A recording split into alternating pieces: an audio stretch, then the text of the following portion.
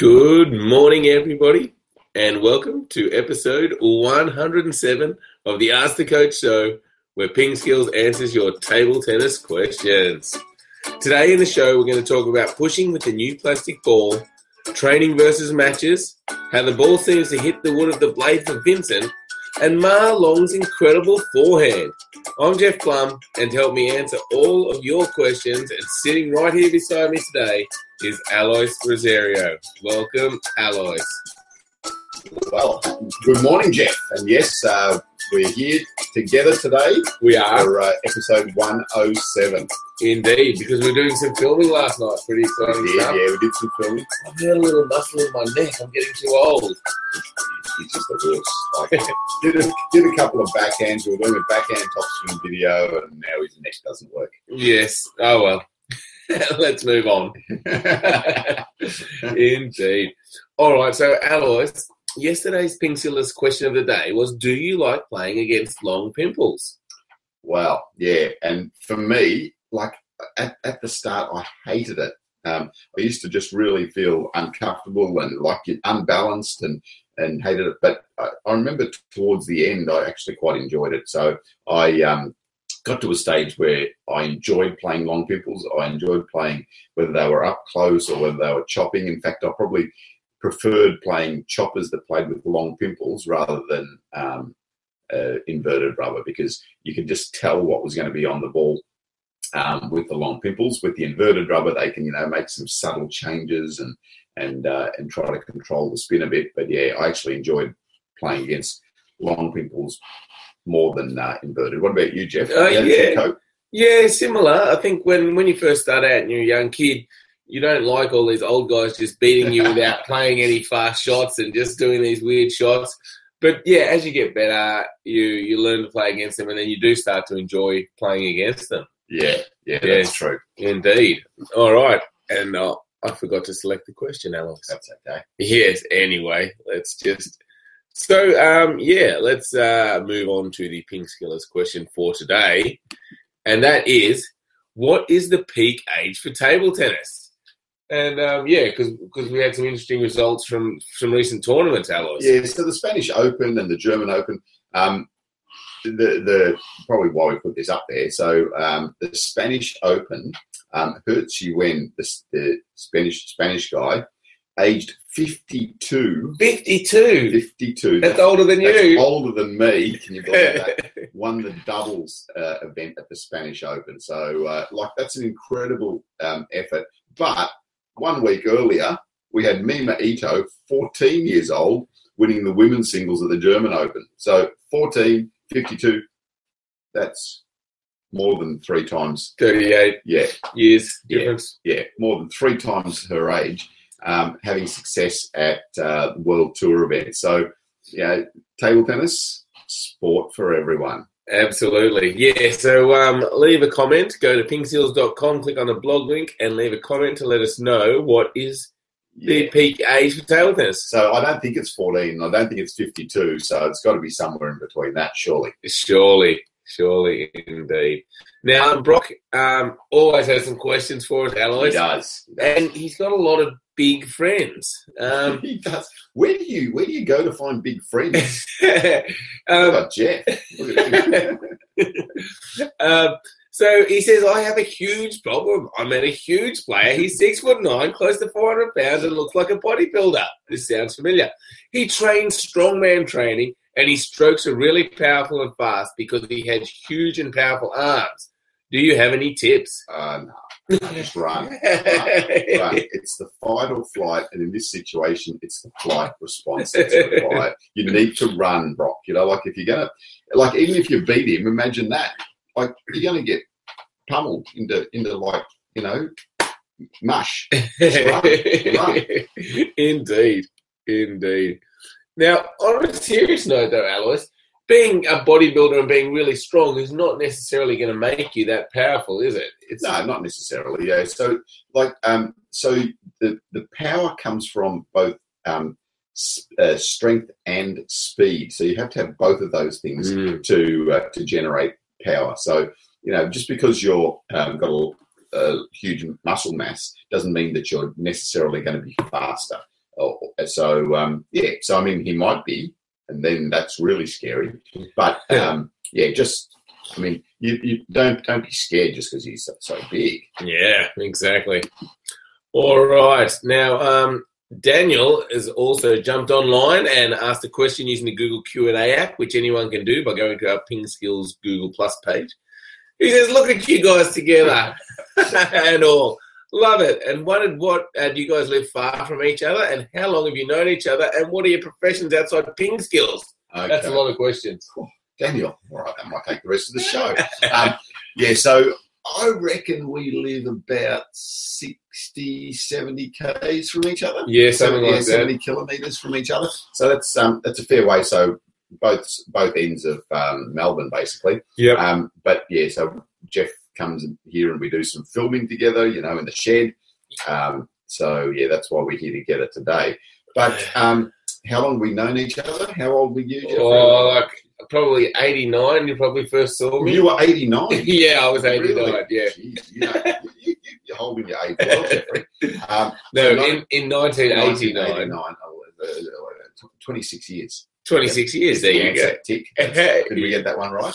We did. And what are your professions outside of Ping Skills? So I do table tennis coaching full time. Yeah. So coaching in schools, and I work with the Para program, and a few other bits and pieces. I do some private coaching. So what about you, Jeffrey? I work in IT.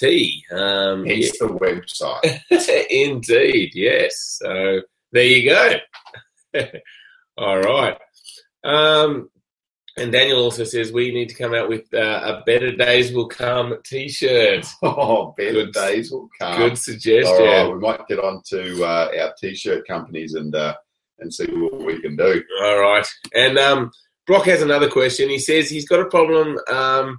His backhand is improved, but I have trouble to block fast smashes into my backhand area. I'm a good blocker on my forehand, but I often miss when it's on my backhand. Have you some tricks and tips I can try? Yeah, sometimes it's just a matter of your positioning. So I know I was exactly the same. So I liked the ball coming to my forehand, so I'd almost turn a little bit this way to my forehand side and be ready. So when the ball did come to my backhand, it was like I had to react quickly and try to cover it with my backhand. So the first one is just making sure that you're prepared for both sides.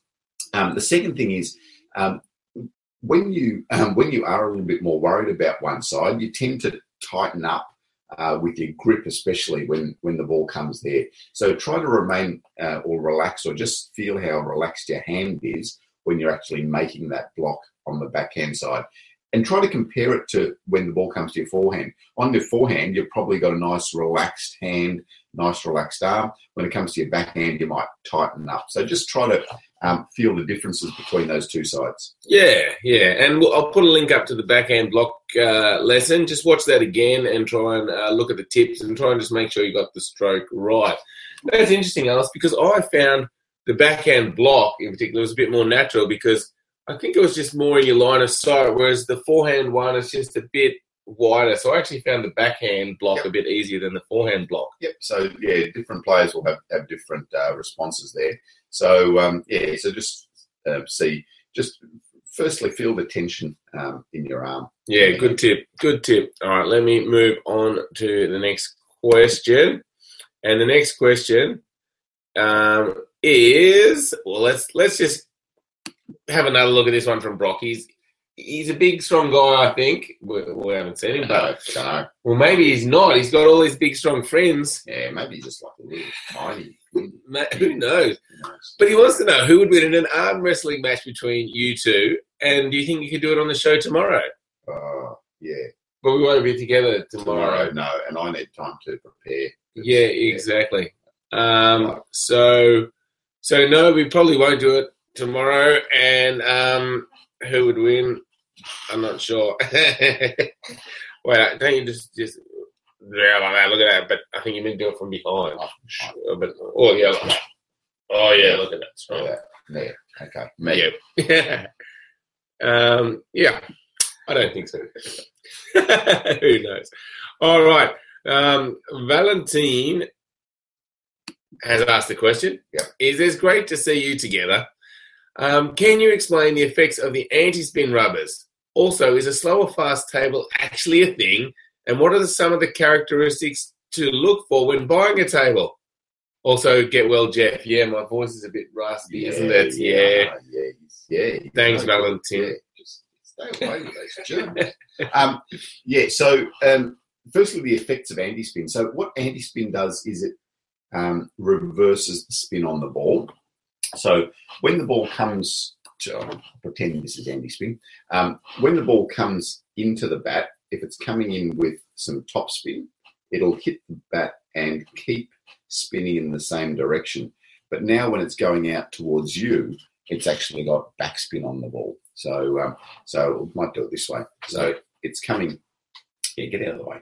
So so it's coming in with some top spin.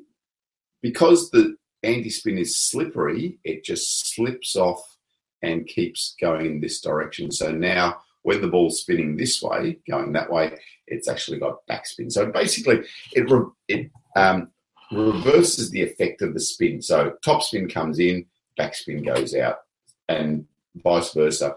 Backspin goes in, top spin comes out.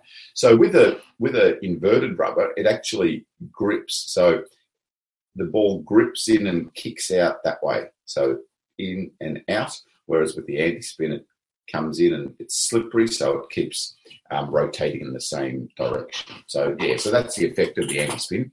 I'm back. Great explanation. Thanks, Jeff. So is there such a thing as a fast or a slow table? Yeah, there is. So it depends on the wood, basically, and the most important thing is the thickness of the top of the wood. So don't look at the side of the table. So the side of the table, they've often got, like some skirts on it around there. So that doesn't really matter. It's the actual table top thickness. So have a look at that and you'll be able to see that on the table. So try to get something at least 16 to 20 mils thick. The better tables now have got 30 and even more mils. So so the thicker the top, generally the faster it's going to be, and also then the type of wood. But if you're looking for a table, the main thing to look for is the thickness of the top. The other thing you might consider if you are buying a table is just the portability of it. So how easy is it to pack up, to move out of the way, and to store, which might be issues for you. It might not. If you're keeping the table up all the time, then that's not such an issue. But if you have to pack it up and put it out like most of us do, then check out the wheels on it, how easy it is to fold up as well. Indeed. All right. Thanks for the question, Valentin. All right. Now, there's a few people using the Q&A app now. Yes, that's very good. Excellent. So the next question is from Tam, who says, "Hi, Ping Skills. What are the components to have a forehand like Ma Long?" Firstly, training.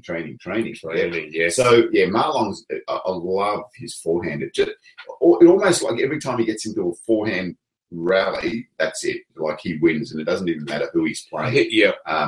So one of the real keys for Ma Long's forehand is his leg power. So he's always down in a really good low leg position. So his power generates from the legs up through his body, and then he's utilizing a lot of rotation as well. So he rotates really well before the ball comes, and then he's using his arm. So it's a really fast arm action. It's really coming through fast, and he's also got the wrist snapping at the end. It's not much with the wrist, but it's all of those components of a big forehand that come together and make Ma Long's forehand so strong. So it's his legs, his arm, his and his wrist and his rotation of the body that really gets in there. Indeed. So we've got a video on the advanced forehand topspin for our premium members. Yep. So we'll put a link on. Yeah, put a link onto there, yes. And that is a good point, Alois. We do have a premium membership, so if you're interested in getting better, try out the premium membership. There's lots of good videos there for you. Whole series on serving, whole series on receiving, on training. Plus, we have like a 52-week training plan for you to help you get better, and we'll send out regular emails to tell you what to focus on.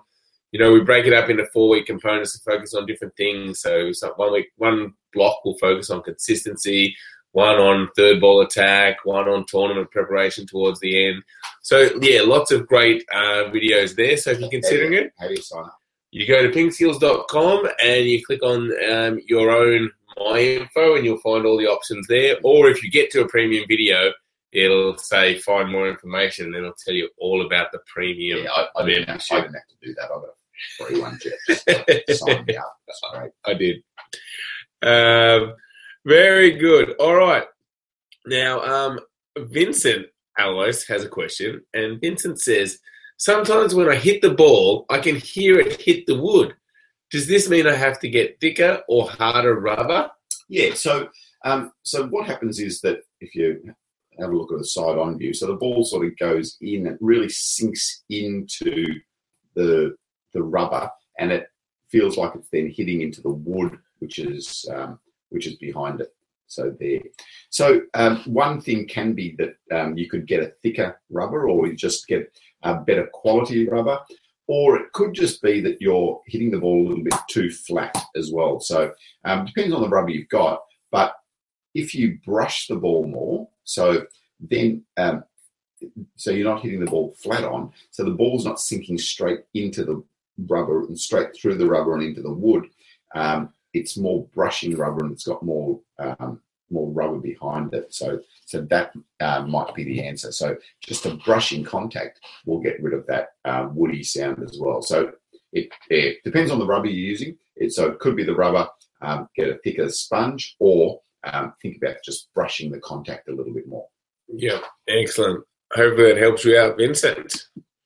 All right. Now, the next question is from Wilson, who says, I've been practicing the same routine, mainly footwork and third ball attacks. During the practice, I can execute the moves perfectly, but I could not perform the same way during tournaments. Do you have any suggestions I can try out? Yeah. So again, this is really common. So there's a couple of things to think about. So firstly is in your training, when you are training, try and put yourself under a little bit more pressures or different situations where it's a little bit more tournament-like. So, it's easy to, in the practice hall, to just go through your routines and just do them and be completely relaxed and easy. Put something on the line for when you're doing your drills, even just in your head. So in your head, say to yourself, right, this rally, I'm going to get 6 balls on. And for every rally, I'm going to make 6 balls. Or if I get 6 balls on in this footwork drill, then I win the point. If I don't get 6 balls on, Jeff wins the point. So doing that, you then start to put yourself under a little bit of pressure to get the ball on the table and to execute the drill better. So that starts to simulate a little bit more what it's like in a match situation. The other thing with your drills is to make them more random. So if you know where the ball's coming in your training drills, okay, that's good. And that's good for being able to groove your stroke and practice your footwork. But in a match situation, you don't know where the ball's coming. So there's also the decision-making of watching where the ball's coming and deciding whether you're going to play a backhand or forehand, which way you're going to move, and then execute your stroke. So by setting up random drills, drills where you don't know where the ball's coming, then again, it's simulating a little bit closer to simulating a match situation with your drills. So yeah, those two factors are probably the big things that change it between your practice and your match situation. Yeah, that's interesting, Alois. And we've done a video in the sports psychology section called Effective Training, which talks about bringing that training level closer to your match level. It's an interesting video. I'll put a link in the show notes. So, Wilson, have a look at that video as well. And probably just one other thing is just maybe doing some more match drills. So match drills are drills where you're starting with a serve and a return of serve and then doing your drill. So even if you're doing a drill like forehand footwork, you could start it, forehand footwork. You can start it with a serve. So I'm just going to do my pendulum serve. My partner's going to push the ball over to my forehand corner. Then I do a forehand topspin from there, and then I continue with my forehand drill. So that's again something else that's going to get it closer. You're back. Something else that's going to get it closer to a match situation. All right. Hopefully that helps you out, Wilson. All right. Now the next question is from Giresh. Giresh. Don't know. Sorry. Find something. Tell us. Giresh says, I'm not comfortable with the plastic ball. My topspin is very good, but the push is difficult. Do you have any suggestions for Giresh? Yeah, I think the plastic ball does tend to hold up a little bit, so it doesn't bounce through as much, especially on the short pushing. So it's just a matter of getting used to that different pattern. So at the moment, your head sees the ball coming here and it thinks that the ball's going to come to there, but in fact it actually does this. So it's a matter of just being able to adjust to that and coming in a little bit closer to make that push. As I said, just a matter of adjustment in your head of the flight pattern of the plastic ball compared to the celluloid. You'll get used to it. Don't worry. You will. Yep. Just keep practicing, working on it. Valentine has jumped on and asked another question. Alois, thanks, Valentine, for the question. He says, hi again. Somebody showed me a way to practice alone. It's basically multi-ball, but without having the ball fed to me by another person robot. What I do is I just drop the ball on the table with one hand and then execute the stroke. Do you think it's okay? Yeah, it's okay. It's a matter of what resources you have to you and how you can practice. So it's certainly better than not practicing. Yeah, the limiting thing with it is that you haven't got the force of the ball coming towards you. So which is different from a match situation. But yeah, I mean, if you just want to drop the ball and hit it, you can do that. But yeah, it's just a bit different because when someone hits the ball to you, it's coming to you at some speed, so there's already some rebound there. So you need to adjust to that pace. Whereas if you're just dropping the ball, it hasn't got any force coming into your racket, so it's a bit different stroke. So it's not the same. You don't get the same effect as a real ball coming towards you. And I guess with multi-ball also you get to see someone hitting it off their racket and they can generate different spins and things like that. So I think multi-ball's better, but if you got nothing else, it's a good option. Absolutely. Yeah. I mean, as I say, it's better to hit the ball than not. I mean, the other thing is just hitting it against a wall. So if you're hitting it against a wall, at least the ball's coming back to you with a little bit of speed as well. So yeah, you can do that. Just set the table up against a wall. And just hit into the wall so that you've got that ball with a little bit of force. Okay. The racket. All right. Well, thanks for the question. We have got a lesson on practicing alone. So. We do. I will put a link in the show notes. Yeah. All right. Well, that wraps up the show. Let me cue some music to which I tried to do before. Cue the music. And I don't know if you can hear that or not. Let me turn up the volume. All right, and that wraps up episode 107 of the Ask the Coach show. Thanks very much, everybody. Okay. So, yeah, Valentine was just saying he does use the wall sometimes. That's great. Make sure you check out pingskills.com. Sign up for our free newsletter. Lots of good resources. As I mentioned earlier, you can also check out our premium membership. And thank you, everybody, for your questions. And thank you, Alois, for answering all of them. Thank you. Tomorrow morning. We will. Indeed. See ya. Bye.